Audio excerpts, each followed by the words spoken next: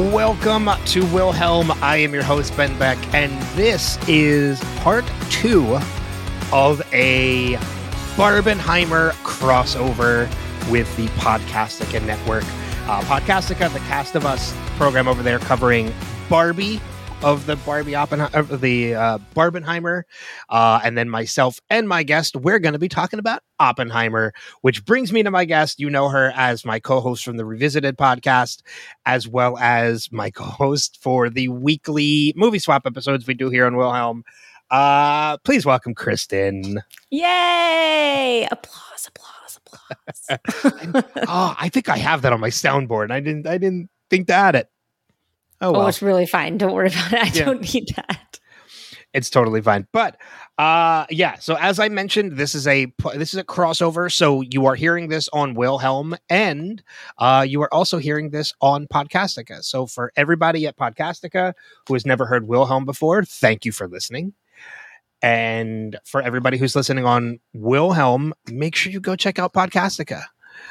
But we'll give you all the links to everything at the end of the episode. Or else we'd be just talking forever about all that. It's a lot. Exactly. But we'll give you the plugs at the end, let you know what Wilhelm is all about for those of you on Podcastica, and let you know what Podcastica is all about for all of you on Wilhelm. But we're here to talk about Oppenheimer. Yes, we are.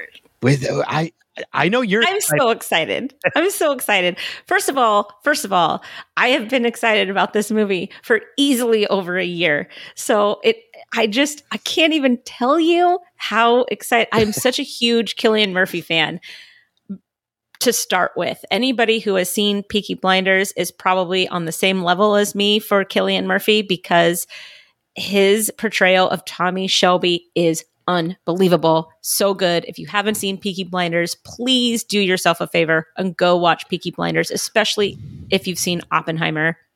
Just my whole recommendation. But this movie, with how excited I was, how over the top excited I was, lived up to everything. Lived up to everything. So let me ask you, going back to what you mentioned about Cillian Murphy and Peaky Blinders, is the character he plays in Peaky Blinders based on an actual person?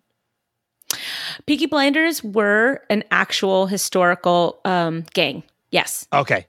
All right.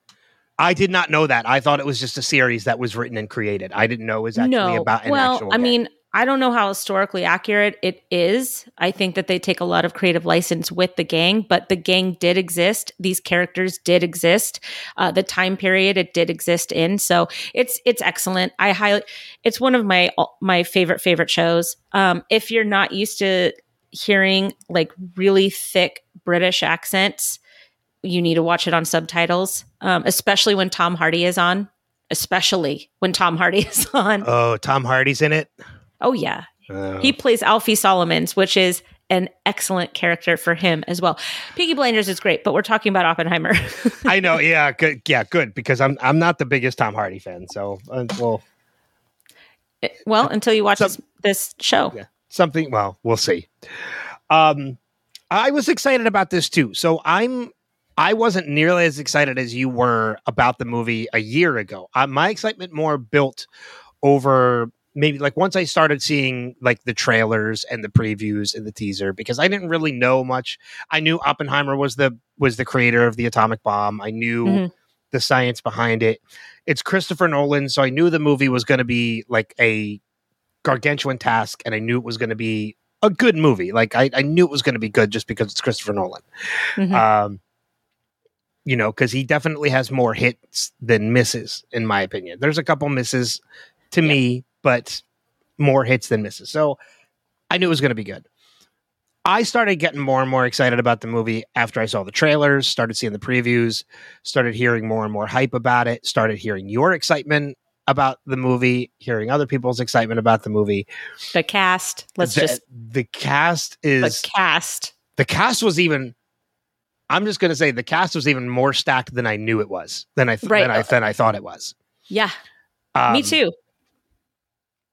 But my excitement really grew, like to the point of like, I can't wait to see this movie when I got the invite for the screening. And then when I got the invite for the screening, I was like, okay, I'm going to be able to get to see this movie before anybody else. Well, before a So jealous. majority of other people. This guy takes a picture of himself in the theater and sends it to me like a jerk. Okay. It wasn't a picture of myself. I took a picture of the screen with the Oppenheimer graphic on the screen. Very jealous. I was so jealous. I was like seething with jealousy. But yeah, so I had the opportunity to go to an advanced screening of it. I got to see it a couple days before it released. And you went and saw it the weekend of. So you went and saw it this past weekend at the time we're recording this. And yes, I did. And I was so excited to see this movie that there were no tickets available in Dolby or IMAX. So I saw a standard version of it. And I'm going to have to go back and do the Dolby or do the IMAX, whichever one I could get tickets for. But I needed to see the movie more than I needed to see it with good sound. So before we get into like a deep dive of it and a full breakdown of it, and I apologize to any Podcastica listeners that are listening to this and feel like this is formatted differently than what Jason does over in Podcastica. And that's because it is. Like, we are two totally different podcasts. We do things differently here on Wilhelm. Yes. But what he does at Podcastica is great. So if it feels different, it's because it is. It's just because we are two different shows. So before we get into the deep dive of the movie, overall thoughts, like we'll say scale of 1 to 10. Oh, even though I already know your answer, but for listeners, scale of 1 to 10, what were your initial thoughts, overall thoughts on seeing Oppenheimer? That would be an 11. Yeah. This, like I said earlier, this movie completely blew away all of my very high expectations and excitement for the movie, which, I mean, it's a 3-hour long movie. And I told this to Ben after I saw the movie. As it was ending, I was like, no, wait, no. I didn't want it to stop. I didn't want the movie to end. I was fully engrossed in this world, in this story, in this man. And I just wanted a little bit more. So I'm really hoping that there's like an extended version that might come out one day, because it was phenomenal. I can tell you that it would be difficult for me to choose who would get a nomination for awards for this movie, because I think every last actor brought their A game. They brought 110% of themselves to each role that was being played. The story is so good, and it has some twists and turns in it, and it's got excitement. It's got love. It's got trauma. It's if you're a science person, it's got lots of science, but I'm not a science person. So at first, in the first like 10 minutes of the movie, I was like, there's a lot of science words, but it didn't matter. So that felt good that it didn't matter in the overall arching of the story. So how about you? See, I am a science person. So that's one of the reasons why like a lot of this movie intrigued me. The talking of the splitting the atom, of of all the equipment that they use and everything. Like it's that is stuff that intrigued me, but I'm also a history buff, as are you. So getting to hear and see more of the background, because I would love to hear. I'd have to see if there are interviews about it, but I would love to see if there are interviews with Christopher Nolan about just how much research went into this movie. I know it was based on the book Prometheus. Okay, so that was the book based on Oppenheimer, which is about it's an Oppenheimer biography. Okay. All right. So a lot of the research was probably already done then going into this movie. And that's probably where he took a lot of. But Christopher Nolan is a very meticulous director. So although there is we'll talk about it a little bit later, but I did read online, there is a big history inaccuracy in the movie that people have caught and pointed out. Well, okay. Actually, I'll just bring it up now. There's a scene where after the bomb is created and the bomb is used, in the test run, or no, in Hiroshima, after Hiroshima. And Nagasaki, there's that big kind of pep rally afterwards where everybody's in the room and they're all waving the American flags. They used the wrong American flag. At that point in time in history, there were only 48 states. There were not 50. Interesting. And all the flags that were used were the 50-star flag. That's interesting. I didn't catch that because I was more interested in what was happening to Oppenheimer. Yeah, me too. During that scene. I was like, who picks up on that? I mean, So anyways, I can't wait to talk about this movie. So what was your overall 1 to 10? Or is that what we're doing? So 1 to 10, I'm with you. I walked out of this movie again. I knew this movie was going to be good. I did not anticipate a 3-hour-long movie where I did not check my watch once, because I didn't. I have checked my watch during Marvel movies. I have checked my watch during Fast and Furious movies, which anybody who knows me knows I love those movies. Did not check my watch once in the 3 hours I was watching this movie. Yeah. And when this movie was over, I legitimately said to one of a mutual friend of ours who was there with me, I said, holy shit, that was amazing. Because I was so engrossed in the story. I was so engrossed in the background. I did not anticipate. I mean, I should have, but I didn't anticipate like the moral quandaries that were involved in everything. Like there was so much more to the story that I did not anticipate. And then just also every time you turn around, there's another familiar face and then another familiar face and another familiar face. And I was so overtaken with thoughts on how much I enjoyed the movie that it took me, I legit sat in my car for like a good 10 minutes before I left the theater. That's awesome.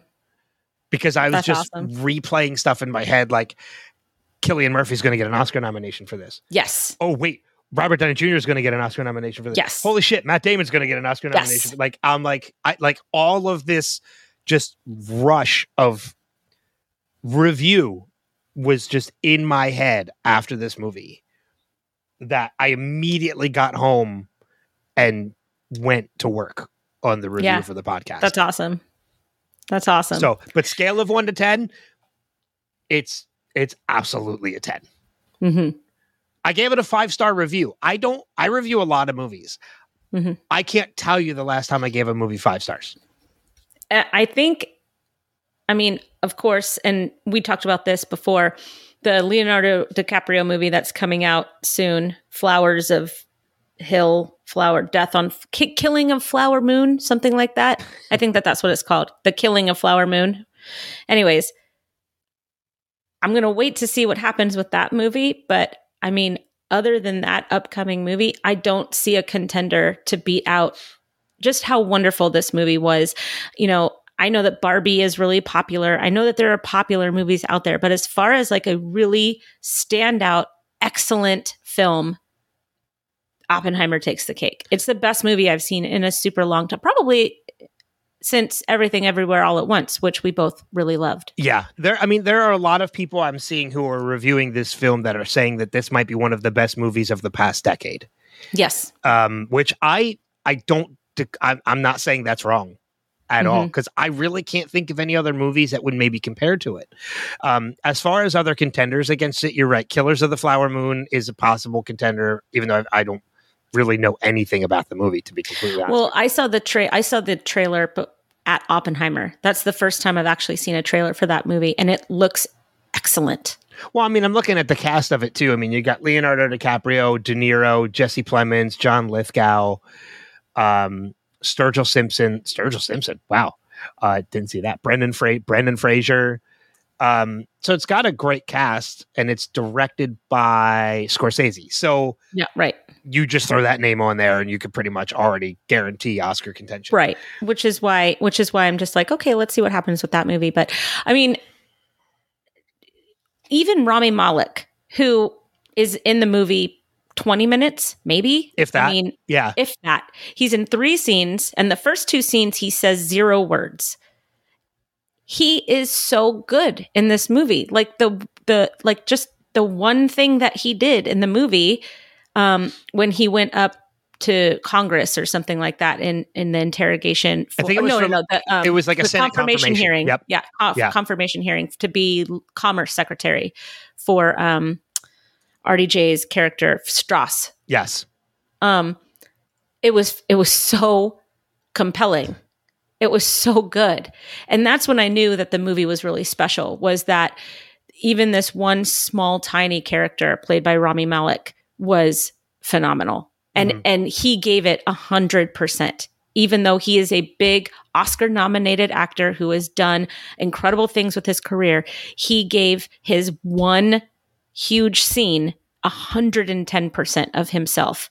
And I think that that's what every actor did in this movie. I agree with you. I think every actor, it doesn't matter how much screen time they had, gave everything to their performance in this.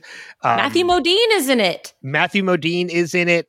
You have James Darcy, Scott Grimes, Kenneth Branagh, Gary Oldman. I mean, like, I have the list of the cast here. I mean, we have Cillian Murphy, Emily Blunt, Robert Downey Jr., Alden Ehrenreich, who was Han Solo, Scott Grimes, Jason Clarke, Tony Goldwyn, who I haven't seen in a while. Kenneth Branagh, David Krumholtz, Josh Hartnett, who I didn't even recognize the entire movie. He was excellent. Josh Zuckerman, Florence Pugh, Matthew Modine, David Dastmalchian, who was fantastic. Matt the guy Damon, from 10 Things I Hate About You, whatever his name is. That's David Krumholtz. There you go. Josh Peck, Jack Quaid. The list just goes on. Rami Malek. Casey Affleck is in the movie. He's really good in it too, and I was so surprised to see him. James Remar is in the movie. There are so many. The list just goes on and on and on. Cast. Yeah, it's one of the most stacked casts I've ever seen. And and every single person, whether they're on screen for 1 minute or an hour and 15, like is an A+ performance. I mean, even I talked to you a little bit about this before too, like when we talk about Oscar contention and actors that might be up for Oscars. The only one I was kind of questioning for a little while was Emily Blunt, because I felt like, oh, she's just the secondary titular wife character.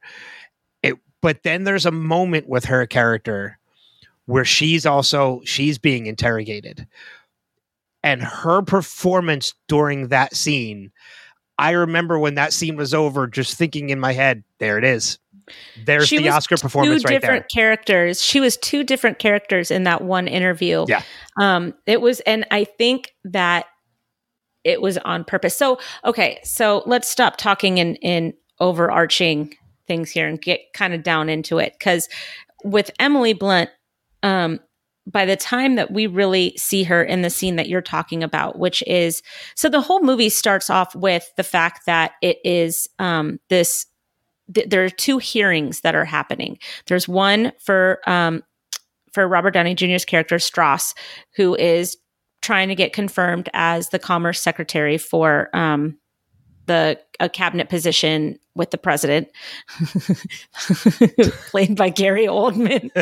Yep. An unrecognizable Gary Oldman. I didn't know it was him until you told me. He's unrecognizable in this movie. It's kind of crazy. And then there's this other hearing that's happening in a very cramped room filled with people for Oppenheimer. And so we've got two different hearings that are happening under two very different circumstances.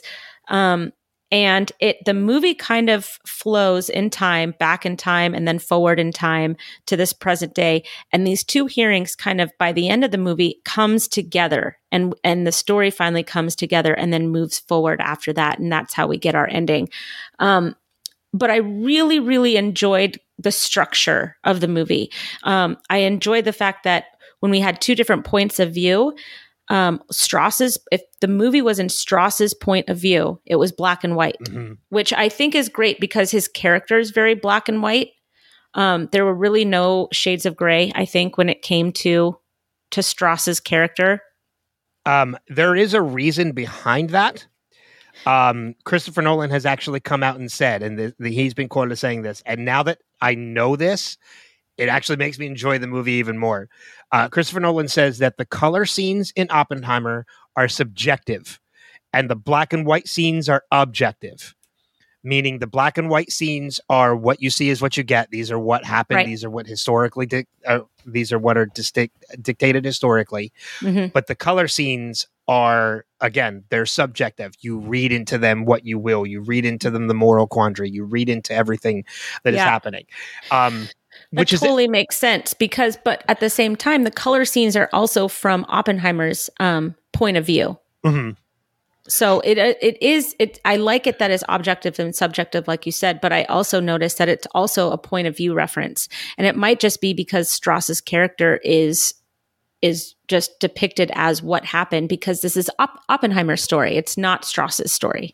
Well, and what I also liked about that too, in the structure of the black and white versus the color, is there's actually a third way to look at it, which is actually how I initially looked at it before knowing how Christopher Nolan is like the way you see it, and then the way Christopher Nolan intended it to be seen. The way I actually saw it was almost like when you watch movies, when you're doing flashbacks tend to be in black and white, and the present day tends to be in color.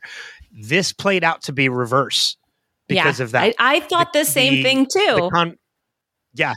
The confirmation hearing was technically the present day of the story, and everything else was being told from a point of view in the past, which was all what was in color. So it was almost reverse what you normally see when you see a movie telling a story about a past.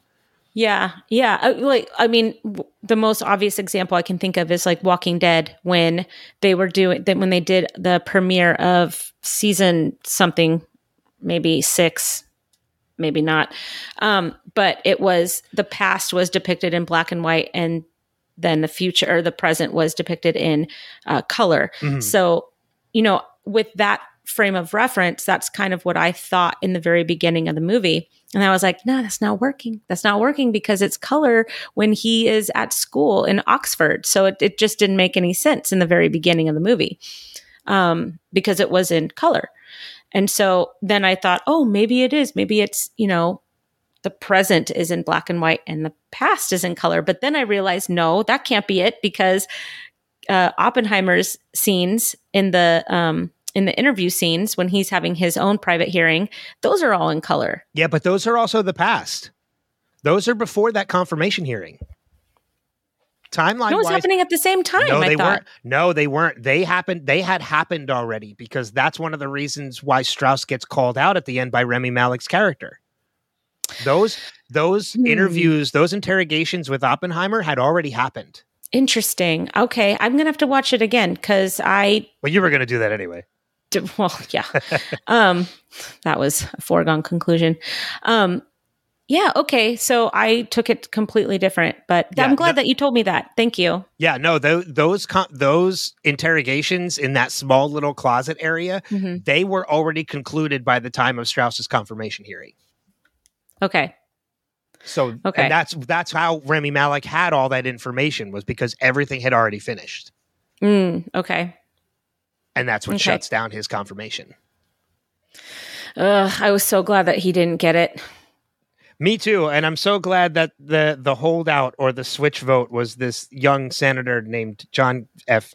Kennedy. I got so excited when they said it's a young senator. And I said, I know who it is. Yep. They're from Massachusetts. I go, I know who it is. Yep. The best part about that was, like, you're not the only one. The moment they started talking and they said the holdout was like a senator, and like this young senator, you could hear audible like chuckles and gasps from the audience, because they knew it was Kennedy. Right. Well, everybody knows Kennedy. Everybody knows Kennedy. So that's very cool.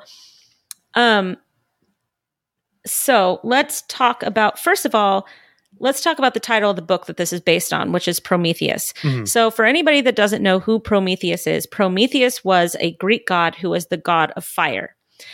The reason why he's a god of fire is because he was eventually punished by Zeus.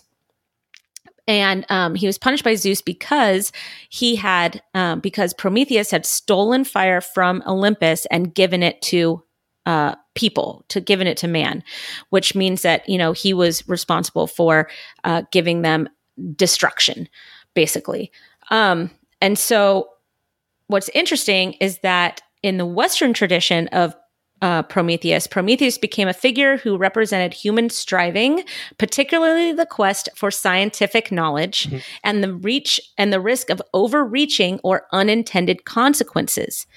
So to me, that perfectly depicts who Oppenheimer was. He says, "I am become death," right? Or I have become death. I am whatever. And so him being related to the god of fire, and with what the Western interpretation of that is, especially in the quest for scientific knowledge, the risk of unintended consequences. I mean, Oppenheimer was after this scientific breakthrough. He wasn't after making a weapon of mass destruction. That wasn't his goal. But he wanted to be able to find out the answers to these physics questions that he's had for so long. And that's how he got the funding. That's how he was able to do it. And watching him kind of evolve in and out of who he should be during this process. Who was it? One of the characters told him, "Take the uniform off. You are not in the military." It was Isidore, David Krumholtz's character. That guy was like his conscience the entire movie. That was his role, was to be his conscience. But you saw Oppenheimer go from this intellectual who finally gets, some validation, and he's off in the clouds. I mean, he reminds me of Sheldon Cooper, right? And I'm pretty sure probably that the character of Sheldon Cooper was probably loosely based on Oppenheimer, because there's a lot of different similarities between the two characters, I think. I can see the comparison. Yeah, I can definitely see the comparison. But you see him trying to fit in by, okay, I guess I'm in the military now. He's told me I have to wear this uniform, back to, no, this is who I am. I am a scientist. And then he's a political guy. And then he backs out, and he's not a political guy. He's a scientist, So he keeps struggling with his identity the entire movie. And he fluctuates between who he thinks he's supposed to be and who he actually is. Kind of like he just couldn't get a handle on it his whole life. And I think that his real grounding moments in the movie were his conversations with Albert Einstein, who had already been through a lot of what Oppenheimer was going through.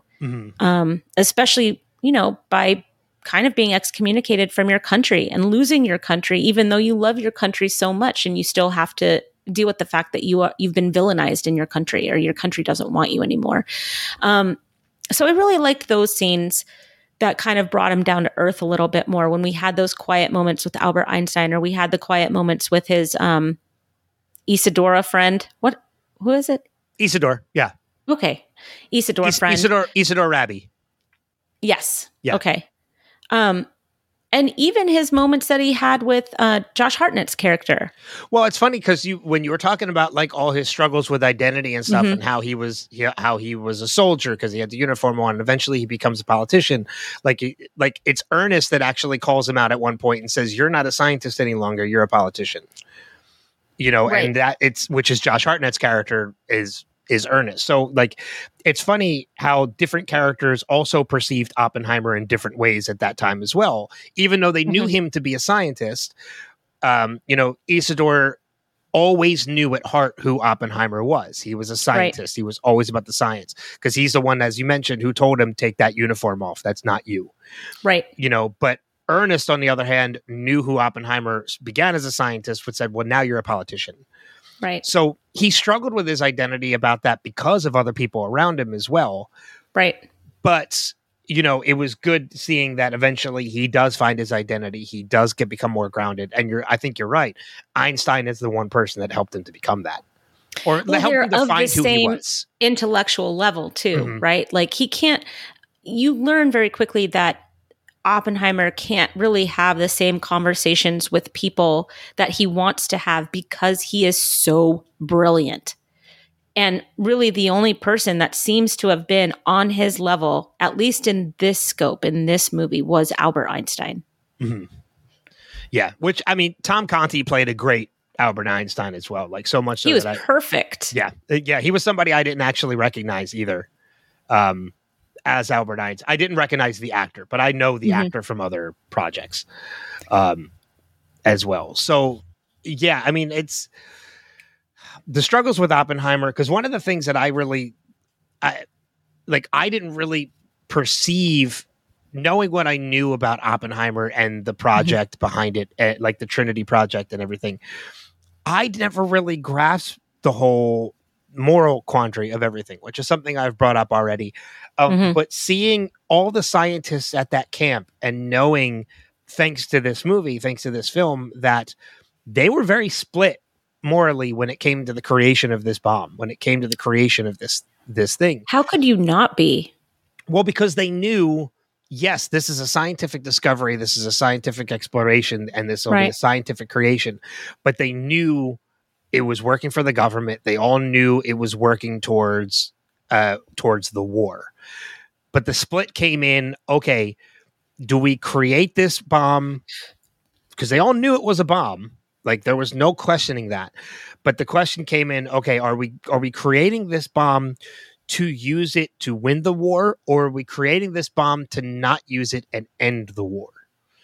And it was very interesting to see where different people fell on that. And Oppenheimer kind of fell in the middle of it, which is one of the reasons why he struggled as hard as he did. And that was a lot of things that came up in those interrogations that we get to see throughout the movie. And then we definitely are more pursuant in towards the end of the movie. Like, did you make your concerns aware before creating this? And he didn't. I mean, and it was something he didn't really consider until after the fact. Because he was after a scientific explanation of something. He chose not to see where it was headed. But I mean, honestly, if the military is getting involved, it's because they want to use it to kill people. Like, we know that now. But I think that it was, I mean, as far as Grove's character, who was played by Matt Damon, as far as Grove's character Matt Dillon goes, was in this movie too. I know, right? To me, it seemed like it was more of, we have to beat the Russians than we have to end the war, because war is kind of his life. That's his job. Without war, he wouldn't have his job. He wanted to beat the Russians, and he was convinced the Russians had this nuclear bomb before them, or the atomic bomb before them. And that was what, to me, that's what it looked like was driving him to be so crazy when it came to this project, the Manhattan Project. Yeah, and Matt Damon's character, don't get me wrong, again, Cillian Murphy is fantastic as Oppenheimer, and Robert Downey Jr. as Strauss are fucking fantastic. But Groves was a character that really intrigued me, especially closer to the end of the movie. Like, again, because he softens. Yeah, and that's just it. Like, he softens when he is brought into those interviews, and like, there's the scene where they say, like, knowing what you know now, and I'm paraphrasing, but knowing what you know now, would you still grant Oppenheimer security access, or would you renew? No, he access? said according to today's standards. Yes, which is totally an unfair question. Well, I mean, and I love the fact that when we see the conclusion of that, because that's where they leave us. Like, he's like, well, I don't know what the standards are. They present him with the standards, and then we're left open-ended until a little bit later on in the movie. And you hear his answer, and in that moment, you're kind of disappointed because he's like, no, I would not have renewed a security clearance. And then he follows through with but I wouldn't renew anybody's security clearance by these standards. Saying, like, that's right. He does say that. But pretty much saying, like, because these standards are ridiculous. Right. Well, it was right before, the McCarthy trials. This was a really interesting time in history. The Cold War is on the rise. World War II has ended. We're still kind of fighting with the Japanese. We've got this weird, rivalry going on with Russia. So it's interesting because people were so scared of communism, especially after the rise of fascism and the fall of fascism. And, I think it's really important with these kinds of movies to really understand where you are in history. And this particular time in history is volatile. everybody's paranoid. Everybody. I'll tell you, it's so volatile, in fact, that and our country has such a history when it comes to war and volatility that I know all about World War I and World War II and who was involved, but yet there was so much that was happening that for a moment until this movie, I forgot that the Nazis, the Japanese, and communism were all involved in World War II. That's how volatile, like you mentioned, this country was at that time. And I completely forgot and the U.S. didn't want to get involved in anything. Mm-hmm. You know, so I just the historical perspective that you have to put yourself into with this movie, I think is really important. And that's why in this scene, when Groves is looking at the current standards in order to have security clearance, that's why that line to me packs a punch, because he's going up against his own government with that word. With those words, with that phrase, by saying, I wouldn't give anybody security clearance with these standards. That's a pretty bold thing to say in this time. What was it, like 47, I think?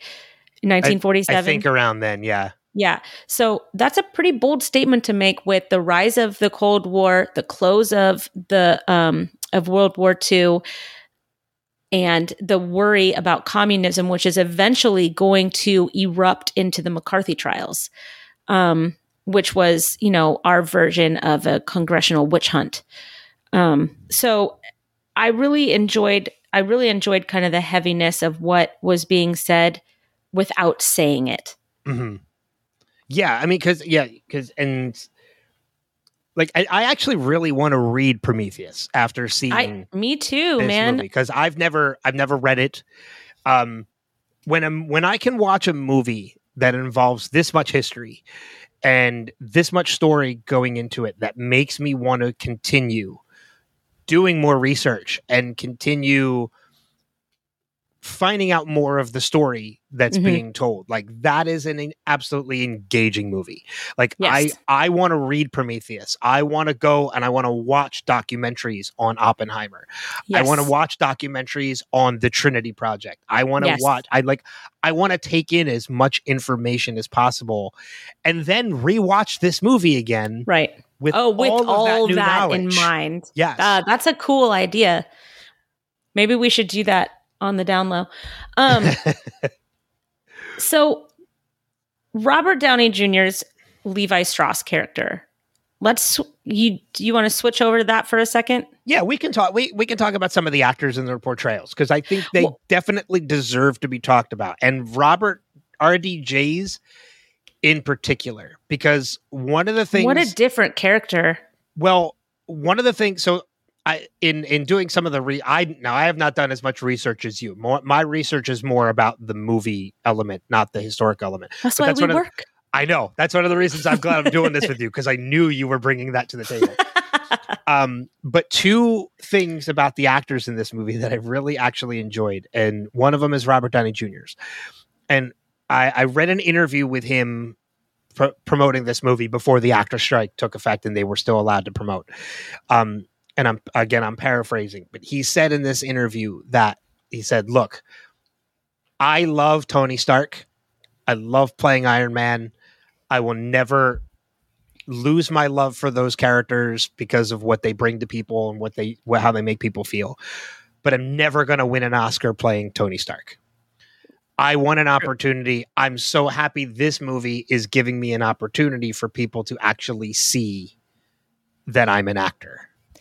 Yeah, and Christopher Nolan actually said that he actually had a talk with him and was like, I don't want any of those antics or any of your signature things that you do. You need to play this guy straight. And he is so good. I can't when I finally realized that he's the villain of this story. Yeah, it's a big moment. My head exploded. Yeah. It's a big moment. Mm-hmm. I want to go back and see it again and see what I missed, because it was something that I didn't see coming and I didn't expect to happen. Yeah, when you kind of figure out like that he's behind. I mean, when you say he's behind everything, it makes him sound like this huge mastermind, which he kind of, in some ways, he really was. But to be a historical mastermind and not like a villainous mustache twirling mastermind is completely different. Yeah, like a petting Mr. Bigglesworth on your lap. Like they're two total. Like this is really my first time I've ever experienced like a historical mastermind. To see all the effort that he put into everything, because he's for most of the movie he's not like an extremely likable character, but he's not a character you despise. You just think of him as somebody who Oppenheimer worked with. He was a colleague. It's not until stuff is revealed towards the end of the movie that when he doesn't get that confirmation at the end, you want to cheer. Oh, I said yay. I did for sure. Yeah. And Alden, whatever his name, his character. What was his character's name? I got to look at it now. They never give him. Yeah, they never give him a name. When he was the one that got to tell him that the vote didn't pass, and the smile that was behind his face, like you could see the smile and the joy that he got telling him that he failed at being Commerce Secretary. Like it was coming out of his ears and his eyes and his nose. Like it was just so funny to see this guy just so overjoyed in that moment. I loved that scene too, but the scene that I found even better was right as Strauss was about to leave the room to face the reporters. After Strauss was talking about the conversation between Oppenheimer and Albert Einstein, when he leans and he says, like, maybe it wasn't about you. It was awesome. And then opens the door and leads him out, and Strauss just has to smile as he's walking out. I was like, that's the best burn. Like you just made, like, because he made this all about himself. Yeah. And then for that Senate aide to be like, you know what? Maybe this whole thing wasn't about you to begin with. As he hands him a tube of sunscreen. Yeah, exactly. Like that moment to me was even better than him telling him he didn't get the confirmation. That to me, to be, the Senate aide that he was, and he got to just that whole, like, because that all happened in the same scene that we're talking about. What a great moment for somebody who's like kind of, he's working in Congress and he's not really somebody, but he gets to really like stick it to somebody that is truly evil. As far as a political evil, right? There's Hitler evil, and then there's political evil. Yeah. Somebody who uses their power for their benefit and the detriment of others, which as he's unfolding his plan, as Strauss is unfolding his plan, and they're like, just put him in a small room. Don't give him any air. Don't put any cameras in the room. We're going to get somebody who is, we're going to get the best lawyer that we can that's prepared to be dirty. We're not going to give counsel any of the discovery information because it's all classified and and not private only that, information. Not only that, but to play dirty and make it so that it wasn't actually a trial. It was literally just I forget the word for it, like almost like a review. We're not putting him on trial, meaning it was they didn't have to present the discovery because it's not a trial. Because it was about renewing his security clearance. Yeah. And nothing else. Yeah. Which, I mean, brilliant, but dirty on politics. The side that wants to stick him. Yeah, I mean, brilliant from that, but also just terrible because you can see Oppenheimer slowly unraveling as he has to listen to his colleagues and his friends and his wife and people that he trusted having to, basically tell the truth for the first time ever, and maybe they weren't always super honest with Oppenheimer over the years. And this time he's like really hearing who these people really are. And the biggest example of that happening was the character of I know who you're thinking of because I can't think of his name. I'm trying to find trying it too. so hard to figure out. It's not Thomas Morgan, right? No, I don't think so. Yeah, Oh, I know. I Maybe, can't figure it out, and this is making me sad because I should have been prepared with this I character's know who name. you're talking about because it's the character that his wife said she'd punch in the face. Oh, spit in his face. Spit in his face, yes. Spit in his face. And she gets that opportunity, and you can see her trying to gather some spit in her mouth when she doesn't shake his hand at the end. Yeah, when he's presented with the award at the White House. Oh my gosh, this is going to bother me so much. What was his name? I know. Was it Morgan? No. But again, regardless, like even going to that scene of, the whole, like, I would spit in his face and talking about that character, like, and then getting the opportunity to see that a little bit later, we do find out what that whole conversation between Oppenheimer and Albert Einstein was in the beginning of the movie, which kind of bookends the movie as well. Mm-hmm. And like when we finally find out what that conversation is, it's kind of sad too. It's I found the character. Hang on. It is Edward Teller. Okay. It's Thank Teller. you. Yeah. Thank you. Because I really enjoyed his character. Up until that moment. Well, I enjoyed his character just as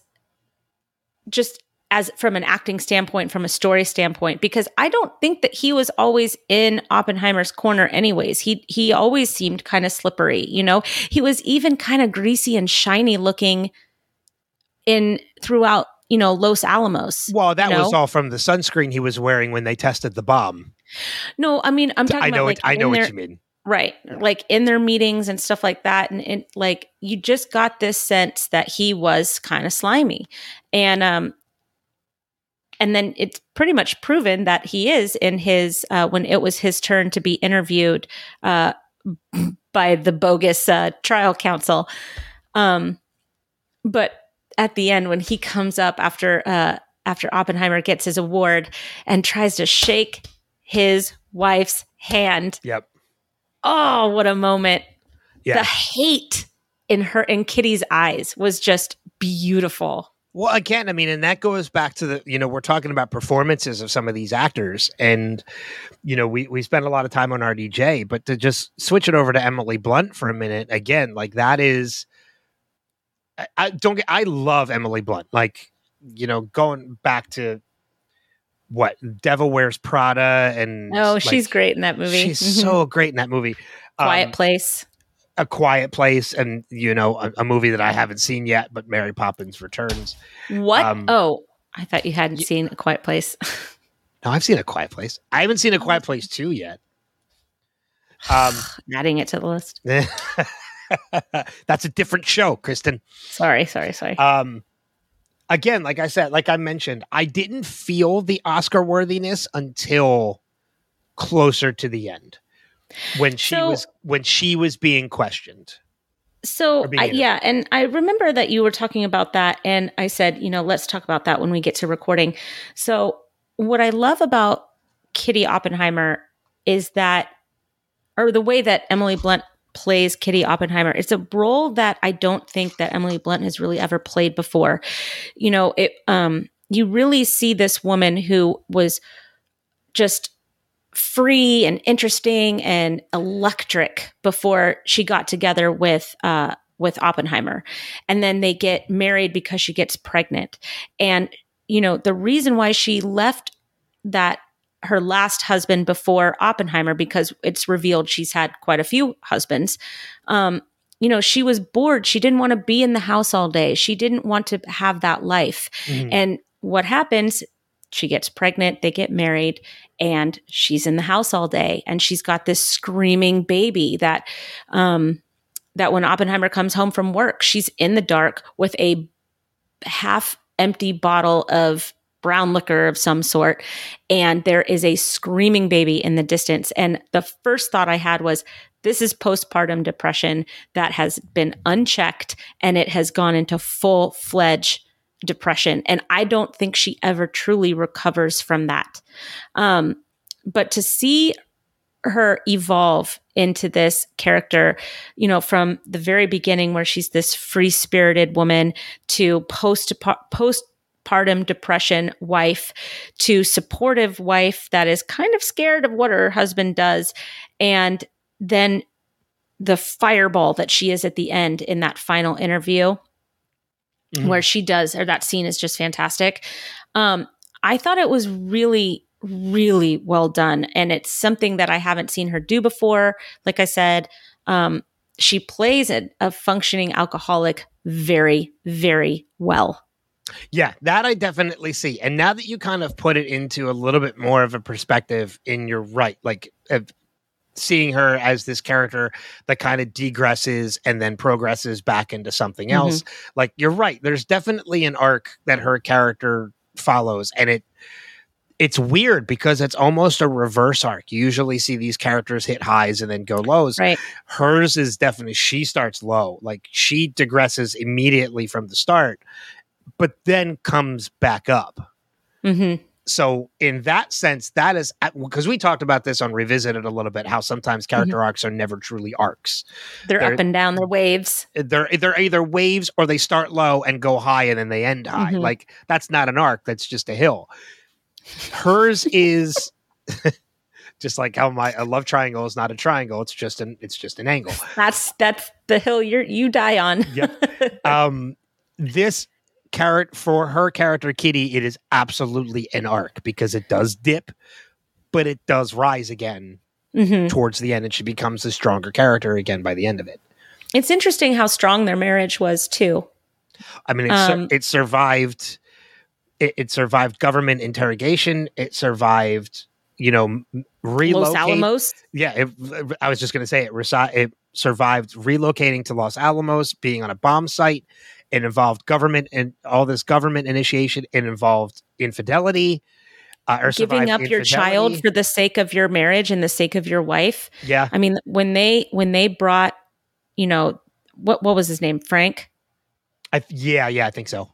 When they bring the baby to their friend's house and said, and Oppenheimer says, I need you to take him probably a little longer than what you're thinking.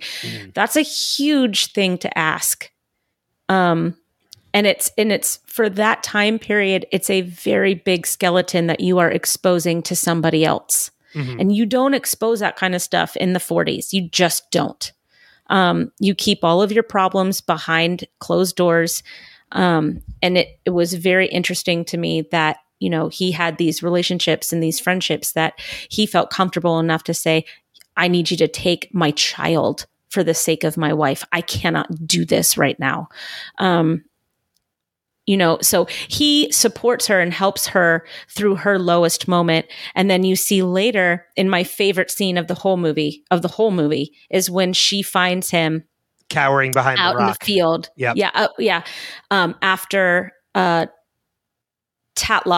Tatlock, I think, Florence Pugh's character, after she had committed suicide and he found out that she committed suicide, she's there for him in that moment, in that very raw moment where she's pretty much learning about his infidelity and she's still supporting him and she's still trying to get him back, get him out of this obvious downward spiral that he's in. Well, I have a question about that character, Florence Pugh's character. I was a little confused in that moment, and I just want to confirm that character's name. I'm trying to find it. Tatlock. Is it Tatlock? It was, yeah. I don't know why I don't see it in the damn list. Because she's way down. Yeah, Jean Tatlock. There we go. Yep. That's what I said. Yeah, I know. I'm just confirming. Was it suicide or was it murder? Because it feels like there is a scene where you see a hand on the back of her head. I have a thought about this. Was he picturing this? I think that he thought that he killed her with abandoning her, because the hand that you see, those are his gloves. They had the stitching on the outside. I saw the black gloves. That's so I wasn't crazy. We do see a hand. No, we all saw the gloves. Okay. Yeah.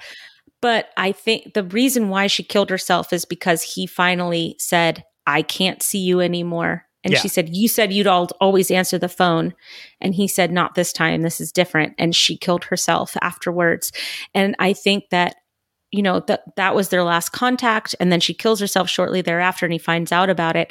My guess is that in this tortured, brilliant mind of his, that he pictured himself holding her underwater. Okay. That makes sense. That does make sense.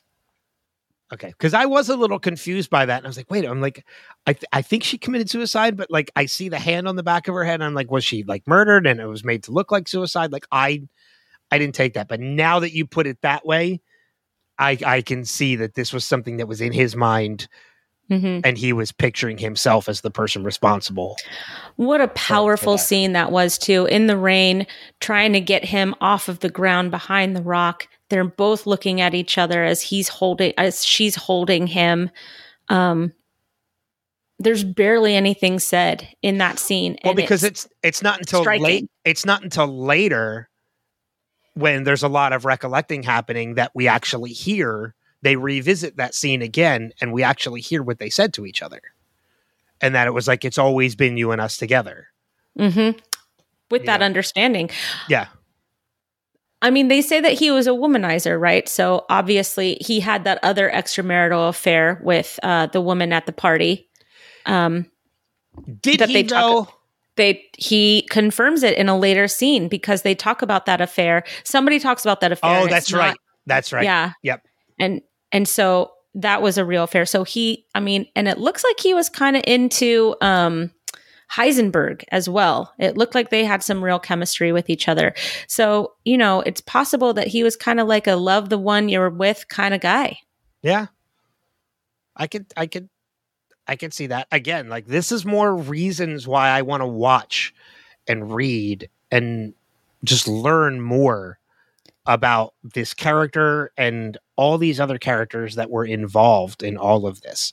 But like, that's why it's a good movie, because it makes you want to seek out the information. Well, that's what I said earlier. Isn't that what we're all trying to do is educate people and make them aware of big moments in history. And what a way to do it. I mean, kudos to Christopher Nolan. I mean, look, I love the Batman movies, but they never made me want to do more research afterwards. It's like, no, like it's a great comic book movie. And now that it's over, I'll watch it again at some point, but I'm going to move on to the next thing. I'm like, no, with Oppenheimer, I want to watch documentaries. I want to read books. Like I want to learn so much more about this. Yeah. Oh, I'm so glad. That's so cool. I'm so engrossed in this movie and I cannot wait to see it again. Again, the acting is just absolutely fucking stacked. The story is perfect. The way that it's shot is wonderful. There was no CGI. Did you know that? I did know that because there's actually an article and I haven't read the article yet. And I wanted to read it before we started recording and I didn't. There's actually an article on how they made the explosion without using They used CGI. Miniatures. Yeah. They used miniatures. Brilliant. Yeah. I love it that he didn't use CGI. I love that. And the fact that he didn't use CGI to de-age and age Oppenheimer. Well, did you see the article about like he did the filming around his hair? Oh, I'm sure. Because he didn't want him to, because apparently Cillian Murphy has issues wearing wigs. Like he's allergic to a lot of that. So they wanted to go and make that as much as possible so that he never had to. So there were literally scenes that they waited to shoot for him to grow his hair out so they could do it. Well, because you have to also understand that his Peaky Blinders haircut was very unusual. Mm-hmm. So I'm sure they had to really wait for that particular haircut too. I'm not familiar, to grow out. But I can imagine. But yeah, like the scope of everything, not using CGI, just the filming methods, the cinematography, like it's just like this might be one of my favorite movies of the past decade. It's definitely my favorite thing that, yes, 100%. It's also my favorite thing that Robert Downey Jr. has ever done. And Look, I love Peaky Blinders. I can't say it's my favorite thing that Cillian Murphy has ever done, but I am so glad, I am so happy that he is now being recognized on a larger scope, on a larger stage, because that actor deserves everything that comes to him now. He is so good. Even in 28 Days Later, he's amazing. I was just going to say, he's been good for a long time. But he hasn't gotten to that precipice where I think he belongs. Because what's the movie he did? There's a movie I really enjoy him with Rachel McAdams. I think it's Red Eye. Where I don't know. He's the other guy on the plane. Like, it's about two people being trapped on a plane together, and one of them is like a bad man, and he's the bad man. Well, and that's the other thing, is that he does a lot. Yeah, Red Eye. A lot of horror. Yeah, Red Eye. Yeah, Red Eye. It's a Wes Craven movie, actually, with him and Rachel McAdams, where they're stuck on a plane together. Yeah, he's done, this is the 6th movie that he's done with Christopher Nolan, too. He's done Inception. He did Dunkirk. He did all 3 of the Batman movies. Mm-hmm. And then this movie. Yeah, he's listed in Tron Legacy too, and that's right, he is in Tron Legacy. He's in a very small scene because he's uncredited in the movie, but he isn't. I forgot about that. He's one of the guys at the board meeting. Damn. Yeah, I would highly recommend anybody who hasn't seen Peaky Blinders to pick up that show immediately. It's fantastic. He's fantastic. If you liked him in Oppenheimer, you're going to love him in Peaky Blinders. He's really good in 28 Days Later. He's great in A Quiet Place too. I mean, he's just great. I really, really enjoy him as an actor, and I'm just so happy that he finally is being recognized for the actor that he is. And I really hope that he wins Best Actor. I do too. And I know people have said, like, we talked about it a little bit earlier about how we don't know how the competition's going to be. We're sure Leo is probably going to be up for it at some point too. And I know this being Barbenheimer. Yeah, but he never wins, so it's fine. True. And this being Barbenheimer, obviously, like, there's a number of people that are saying that Ryan Gosling might be up for a potential like Oscar nomination, but in supporting actor instead. And all the people that I've seen, like, what I've seen the Facebook posts of people saying, like, oh, Gosling might get an Oscar nomination for this. The number of people that have chimed in and said, have you seen Oppenheimer yet? are like, I've seen both. He doesn't stand a chance of winning. Nope. Like, not with the possibility of Robert Downey Jr. Although I don't know if you could put him in lead or supportive, to be honest. I think he would probably be supporting. Well, I hope so. I think Cillian would be obviously lead actor in a drama. I think RDJ, and I could probably even see one for Matt Damon. Yes. As well. And Florence Pugh. I think she was... Florence Pugh and Emily Blunt, I could see getting the Oscar nominations too. Emily Blunt was good. Florence Pugh was phenomenal. Yeah. I could see this being the first Oscar win for Christopher Nolan. You know what? I hope it gets everything it deserves, because I really, really, really enjoyed this movie, right down to the smallest detail. Because I can tell you... I can't recommend it enough. I can tell you, looking at Christopher Nolan's repertoire as director, Memento is great.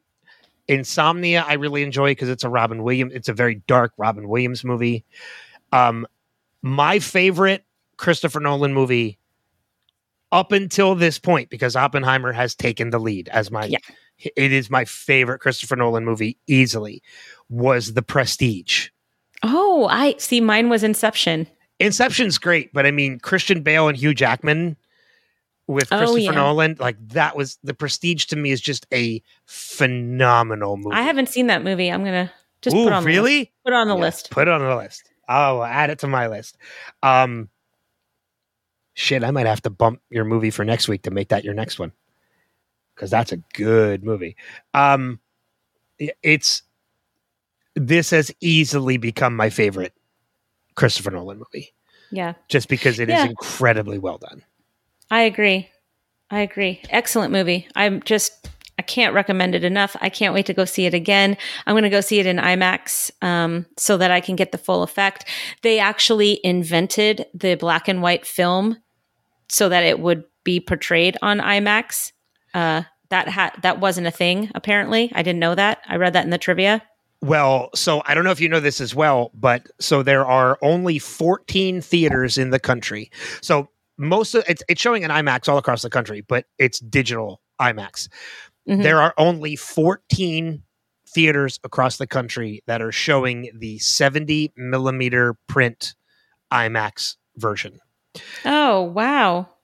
So one thing about that, the film reel for this movie in 70 millimeter is 11 miles long. Crazy. And they had to bring in new IMAX projector equipment because it weighs almost a ton. Crazy. So they had to bring in equipment just to be able to handle the weight of the reel. But the IMAX theater that I saw my screening in is one of the 14 theaters that has the 70 millimeter. Very cool. They didn't show us the 70 millimeter version. They only showed us the digital version, which I was rather upset at, because when I was checking in, I know the girl that works for the company. When I was checking in, she kind of leaned in and she's like, "It's not the 70 millimeter," because she knows I'm a fan of stuff like that. She's like, "It's not the 70 millimeter." I was like, "What?" She's like, "No," she's like, "It's just the digital. They're not starting the 70 millimeter until premiere day." I'm like, all right. Well, you're going to go back and see it then. So That's an excuse to go back and see it. I plan to go back to that IMAX theater to watch the 70 millimeter film version of Oppenheimer, because we are one of the lucky 14 that have it. That's awesome. That's awesome. So now if it was in Dolby at the same time, that would be like the ultimate viewing experience. The Dolby sound is really where it's at. Definitely. I will say too, as far as I think it's going to be nominated for sound editing, for cinematography, it's going to be nominated for so much. Yes. 100%. So much. I would really suggest going on IMDb too, for anybody that likes this kind of stuff, and just read the trivia. I mean, I could sit here and read it all, but just go read the trivia, because there's so many cool little tidbits about this movie and about kind of the work that it took to make this movie. And Cillian Murphy, apparently, who is already very skinny and like to begin with, had lost even more weight to be like as gaunt as real Oppenheimer was. And he restricted his caloric intake at one point to a single almond per day. Jesus. Yeah. So, I mean, just the effort from everybody in this movie was just, it was very apparent. It was very well done. It's a perfect movie. It's a perfect movie. It's 3 hours, and I'm going to tell you, it doesn't feel like 3 hours. If it feels like 3 hours to you, I'm sorry. I was going to say the same thing. Do not let the 3 hour runtime deter you from seeing this movie, because, as I mentioned at the top, I never checked my watch once. And as you just said, I'll reiterate, it does not feel like 3 hours at all. No, I wanted more. I was really, really angry. Not angry, but I was very disappointed when it ended. I wanted more. I'm looking at, and this is just to give you a good idea as well as to like the reviews. I mentioned I gave it through Wilhelm. I gave it a 5-star review. And then Rotten Tomatoes has it at a 94%. And Metacritic, which is the other big one, only has it at an 89. Which is kind of low for Metacritic. I don't know why. Well, because there are a few people that thought that it was an overdone documentary, that it could have been a 45-minute documentary, and I think that that's bullshit. I completely disagree with that. It's on IMDb. That particular review is on IMDb, and you just want to like punch the guy through the phone. But I mean, I'm also looking at the difference between rankings too, because again, Rotten Tomatoes has it at a 94, Metacritic has an 89. But also another movie that just recently released was Mission Impossible: Dead Reckoning Part 1. Metacritic has it at an 81. Rotten Tomatoes has it at a 96. Because it's Tom Cruise. Yeah, but I still want to see it. Yeah, I'm going to see it eventually. Right? Yeah. Yeah, I know when you're going to see it. Yeah. We won't talk about that, though. No, we will not. We don't talk about Fight Club. Yeah, we don't talk about Fight Club. So we do have a little bit of feedback. We did put posts out there both on Wilhelm and through Podcastica. It's only 3 things, so I'm just going to read them. I'm just going to read through them relatively quickly. The first one comes from the Podcastica side, and it comes from someone named Erica Price. And she says, I think most of my criticism is due to the shoddy theater playing the movie. The bursts of sound were so jarring and the speakers were obviously blown, making it so much worse. However, Cillian's performance was amazing. He makes it look so easy and it doesn't hurt. That is very nice to look at. Yes. Gary Oldman as Truman was also a highlight. I do feel like it could have been 30 minutes shorter, but that's Nolan for you. Overall, an excellent movie, but not the best movie I've seen. I can respect that. I don't agree with the 30 minutes shorter because I'm with you. I wanted more of the movie. You know, I think that with a better theater experience, she probably would have enjoyed it more. I encourage you, Erica, to try again in maybe like a Dolby theater or something like that and see if you have a different opinion. But I mean, you know, I obviously disagree. And I agree with okay. I agree with you on the better theater experience too, because I can tell you another friend of mine, shout out to my friend Aaron, who is a Seattle film critic. He saw it at a screening the same night that I did. But the theater that he was in did not have air conditioning. Oh my gosh. So he sat through a 3-hour-long movie in Seattle with no air conditioning. No. Now, Seattle's a little cooler than where we are, but still in the summer with a theater full of people, that sucks. So his initial review when it came out was only 4 stars. And I was kind of thrown by that. I was like, wow, like I don't get why he only gave it 4 stars, but I kind of respect his opinion. And then he posted he was going to see it again at a different theater to see if it will change his perspective. And when he updated his review, it was 5 stars. He was like, yes. He's like, the theater experience definitely changed my view. He's like, because I was able to actually, I wasn't distracted and I was able to be pulled into the story. You know, the theater that you're in really, really matters. And I was so glad that, you know, even though I was in a standard movie theater, I still got great sound, great picture, a really nice experience. I mean, you know, it was a matinee that I went to. So there were, you know, it was like a blue hair experience. So lots of older people who could not hold their bladders the whole time. So there was a lot of movement and walking, but I didn't care. I just didn't care. Yeah. You know, and I think a lot of even the smaller moments is really impactful by the sound as well.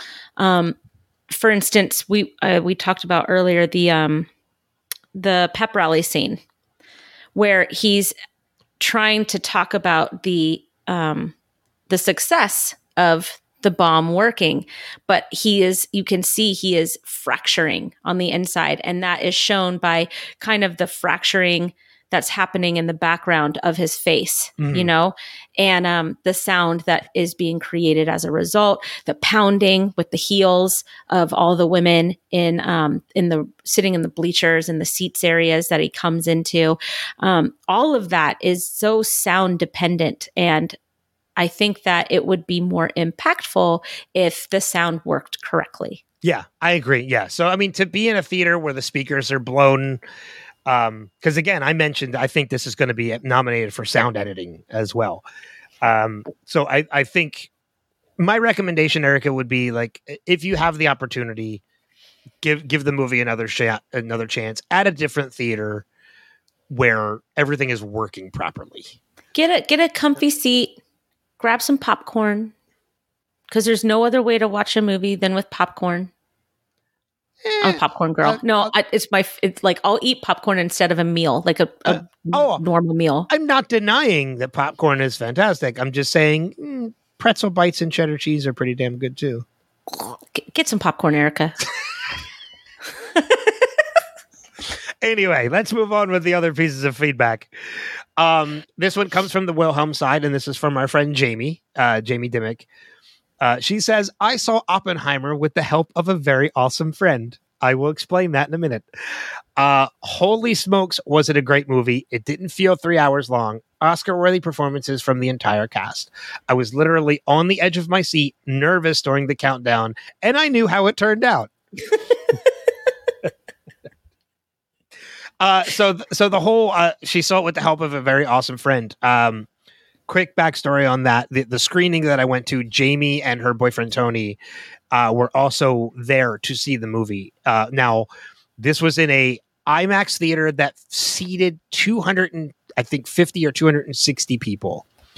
The company that we did the screening through, that I attend all my screenings through, booked about 400 people for this screening. They well overbooked it. Jamie and Tony were there early. This was the biggest press turnout to any screening I've ever attended as press. We filled about a third of the theater because it was a very large press turnout. So we're getting closer and closer and closer to the movie start, and Jamie and Tony still have not been let in, even though they got there before most of the other people. Just the way they were filtering people in, I didn't know. But because ordinarily they give us a press section, so we have our own section to seat in, but because of all the RSVPs to this, they told us early on in the day, there's no press section. So make sure you get there early. Find a seat. Press still has early admittance, but you can sit anywhere you went, find a seat. So when I found out there was no press section, I told Jamie, I will reserve 2 seats for you and Tony with me so we can all sit together. And I held those seats throughout everything, even all the times that they kept coming in and say, if you have an empty seat, please put your hand up. Like, we understand people want to be together, but you might have to sit separately. And they got to the point where they were full of capacity, and I still had those 2 seats, and Jamie and Tony still weren't in there. They were getting ready to be turned away. And I text Jamie. I was like, do you have food with you? She's like, yeah, we have drinks. I was like, step out of line. Tell them you were already in there and you just left to get food, and you're coming back to your seats. Yeah. That was a great idea. She's like, will that work? I'm like, just do it. And they they did it. And I saw them come in. I was like, it worked. She's like, yeah. She's like, we just told them we were already in there. I was like, you should have just done that like 30 minutes ago. An hour ago. And just come in. So I was able to get them in because I was reserving them seats. So otherwise they would have been turned away and wouldn't have seen it. What was the last thing she said in her feedback?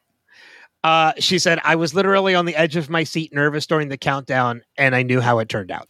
Okay, so my husband, Dave, when we were coming back into the house, because we were talking about how it was a true story, like we knew what was going to happen, but that suspense was there. And Dave had said, anytime a director can make you on the edge of your seat and make actual like happened history that you know what happened, suspenseful, that is a remarkable feat. Mm-hmm. That is something that should always be like James Cameron with the Titanic. Did you hear me? Okay. Yeah. Oh, okay. Yeah, your sound is on, but your video is just a little delayed. It'll catch up. Okay. But I think one of the things that I really enjoyed about this, we've already said enough spoilers. If you're listening to this, you've seen the movie already. The whole build up to the testing of the bomb, to the bomb, to the Trinity bomb test. I'm like, this is going to be loud. This is going to be an explosion. I'm like, I'm gearing up for this because like of how big this screen is and how loud this theater is. I'm gearing up for it. And then the bomb goes off and it's silent. And it's not silent for like 30 seconds. It's silent for like a good 2 or 3 minutes. Yeah. And I'm like, oh.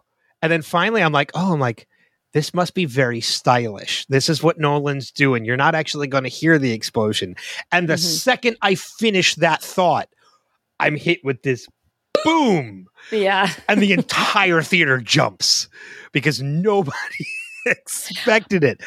And it was such a stylish move to do that. And I think that it's because it takes that long for the sound and the effect of that bomb to reach you.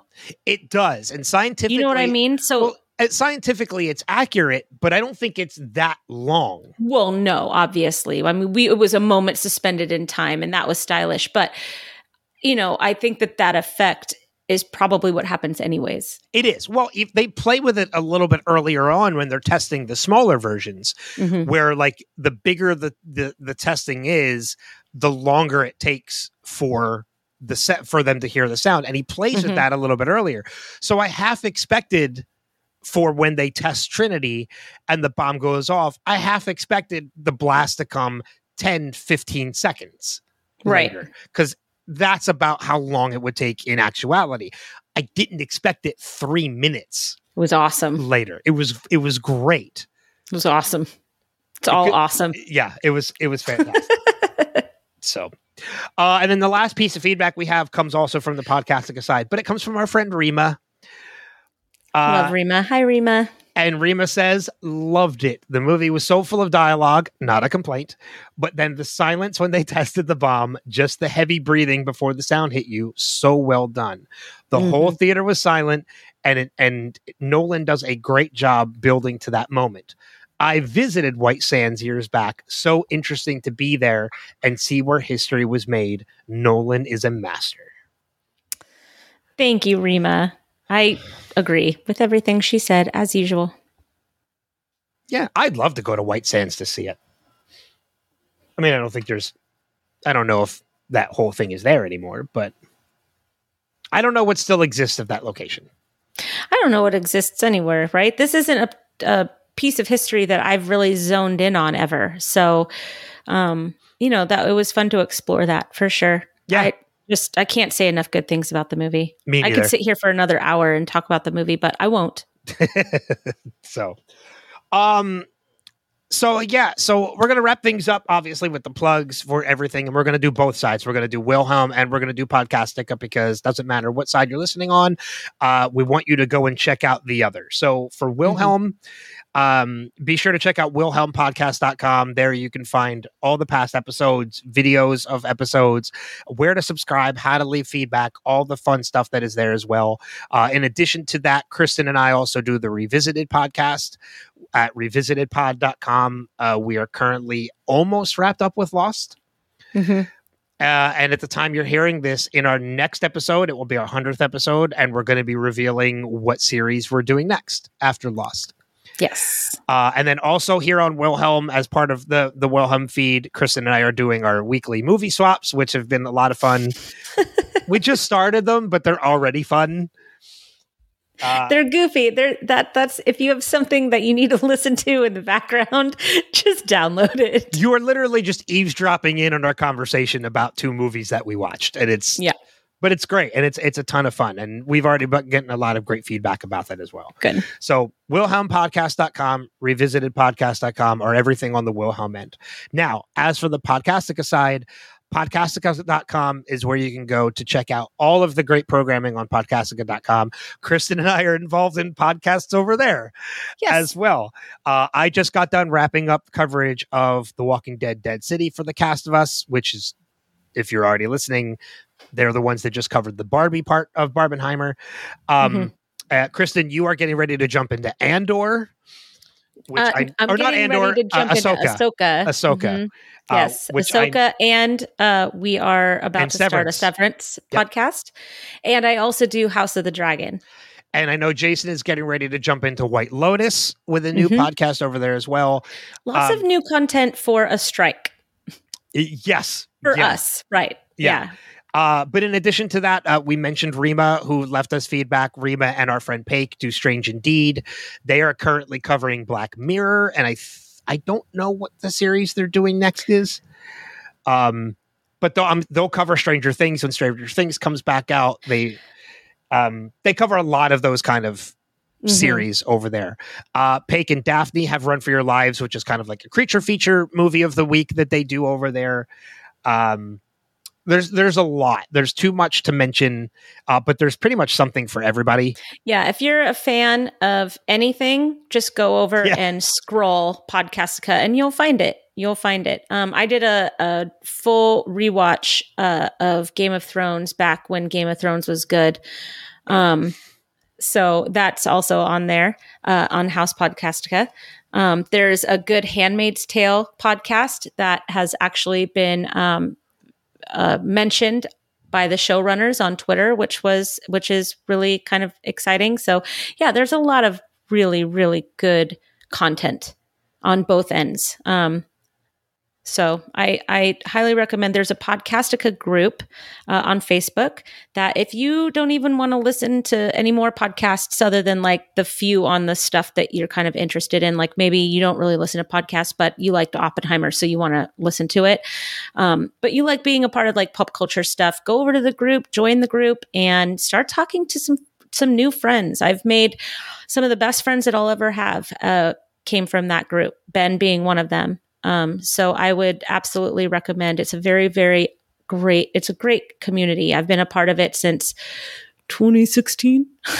Yeah, I've been a part of it for almost that long as well. Yeah. I think not too long after you joined, you and I are part of the original crew. We're some of the OG crew. Yes, we are. For podcast again. But I highly recommend it. Just any personalities are welcome. Any walks of life are welcome and appreciated. Very inclusive, very wonderful, and go. Yeah. Go.